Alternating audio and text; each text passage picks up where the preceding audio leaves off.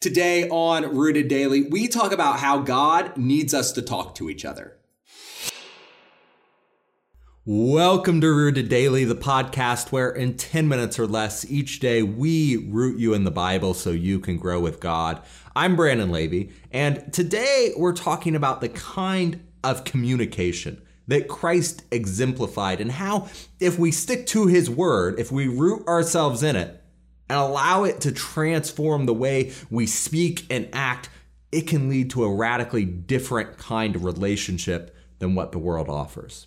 Our culture promotes relationships that are largely based on self-interest. We may not say that, we may not even think it, but when it comes down to it, the world says you should only be a part of relationships that are beneficial to you, whether that's in job advancement or emotional comfort or just to have a good time. The kind of relationships that the world offers are self-interested, but God wants us to have selfless relationships, just as God's relationship is with us. And to make a selfless relationship work, we need to communicate, we need to talk, and we need to do so emulating Christ.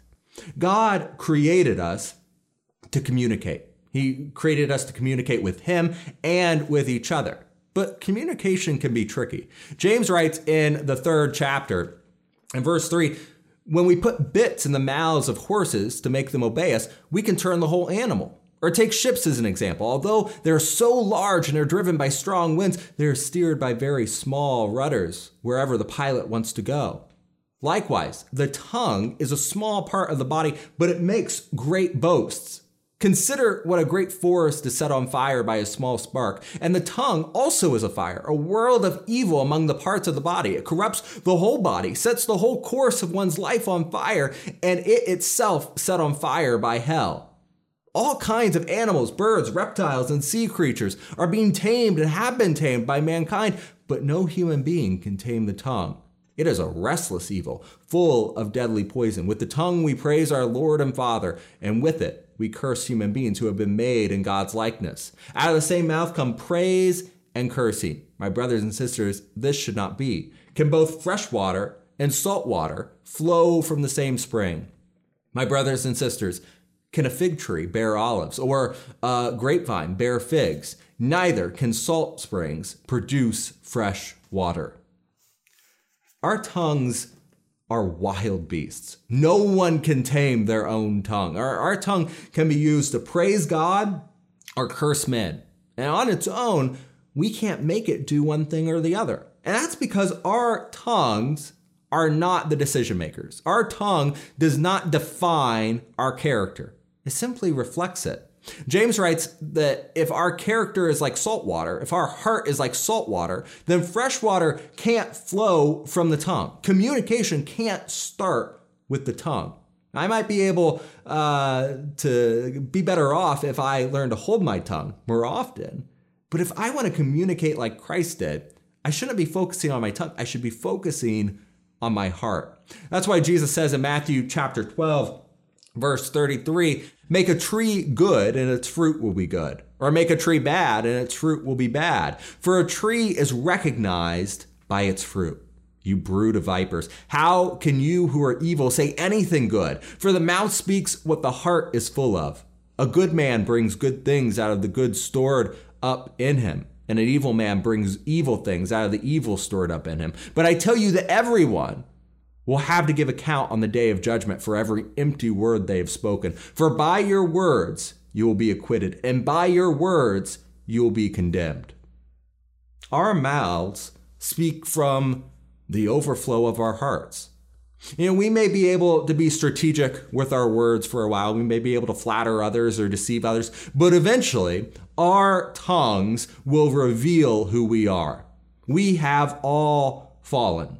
Romans 3:23. And so our hearts are now corrupted, and bad hearts produce bad communication. On our own, no matter what we do to limit our tongues, we won't be able to succeed at godly communication. That's why James says no one can tame the tongue. We need God because the Spirit of God removes our corrupt, unbelieving hearts, replaces it with a heart that believes in Christ, that has a desire to obey God.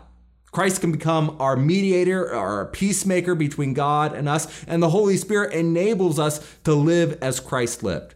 As we grow in our faith, we become more and more like Christ. We're actually made new, according to 2 Corinthians 5:17. And that newness affects not only our relationship with God, but our relationships with others, the way we interact with one another. The Holy Spirit is the only one, though, who can change our hearts. And so the Spirit is also the only one who can tame our tongue. Before we had the Spirit, our communication was just the product of our flesh. It was based on our sinful desires that rested in our heart and resulted in all sorts of things: lying, hatred, divisions, greed, selfishness, sexual immorality. But in a Christian, the Spirit changes our heart. It results in, and it's evidenced by godly communication. Christian communication is produced by the Spirit, and its result is love, joy, peace, patience, kindness, goodness, faithfulness, gentleness, and self-control, according to Galatians chapter 5, verses 22 through 23. That's the communication of Christ himself. So how did Christ communicate? Well, first, Christ communicated early and often with his Father.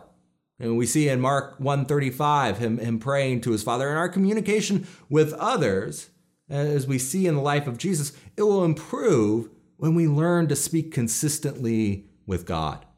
Number two, Jesus communicated truth. Not only did he speak the truth, but he was the truth, and he promised that we could know the truth through his Spirit in John 16:13. So our communication has to be based on truthfulness. Number three, Jesus communicated out of compassion and love. Jesus was full of grace and truth in his speech. Number four, Jesus communicated with humility. Pride's one of the biggest stumbling blocks to Christian communication. Pride will keep us from confessing our sins to God and to others, and it will cause our communication to be selfish when it should be humble and sacrificial. So instead of communicating from an attitude of pride, we are called to imitate the humility of Christ, according to Philippians 2.